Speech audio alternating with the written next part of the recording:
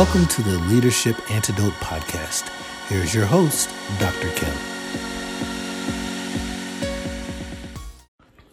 Hello, Leadership Antidote Podcast family. This week, I'm focusing on leadership building trust. Trust really is the currency of the future, especially with all that we've all been through over the last, oh my goodness, I've lost count, 7 months. It's really important to have trust from your team because the game is different. The normal has changed and we've all had to adapt. Some of us have adapted and adopted the change much sooner than others. But the key ingredient that I think that's going to affect the future of work is trust. When people trust you, they will follow you anywhere. So how do we build trust, right? People are no longer obliged to follow simply to be provided for a paycheck or some other external reward. How do you build trust? The answer is simple. You build trust by being consistent. Human beings respond well to consistency. We are programmed to do that from birth. Think about it.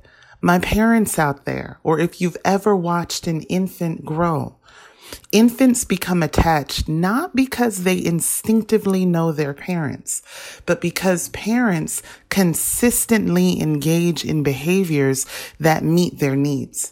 That's how we learn to trust. And that doesn't magically stop as we get older.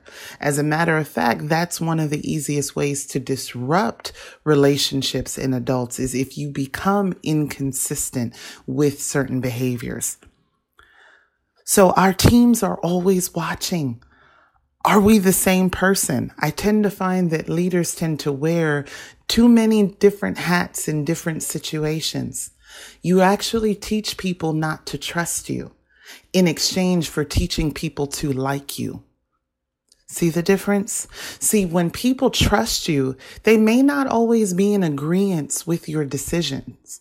They may not always like what you're asking them to do. But if they trust you, they know that ultimately you have their greater good in mind. And so it's easier to have loyalty. It's easier to have retention. But when people don't trust you, when your team doesn't trust you, you're swimming upstream. So it's important for leaders to understand the vital importance of being consistent. Do you operate with integrity in all spheres? Do you operate in a way that you can say one thing in the cafeteria and say the exact same thing in the boardroom? People watch that. And I've had that happen in my own leadership experience where I didn't even realize people were paying attention to how I operated until I started to have colleagues consistently say, hires is who she is, no matter who she's in front of. And people learn to trust that. So when I said yes to something, it was yes. When I said no, it became, well, why is Hire saying no? What is she uncomfortable with? There's a power that gives you. And it's a power to not manipulate, but a power to operate for the ultimate good. So for those of you out there that are listening, if you are really good at that, if you're good at being good, don't grow weary in that. I know it's very easy, especially in toxic work environments, to want to change who you are. Don't. There are people watching and there are people that need your good.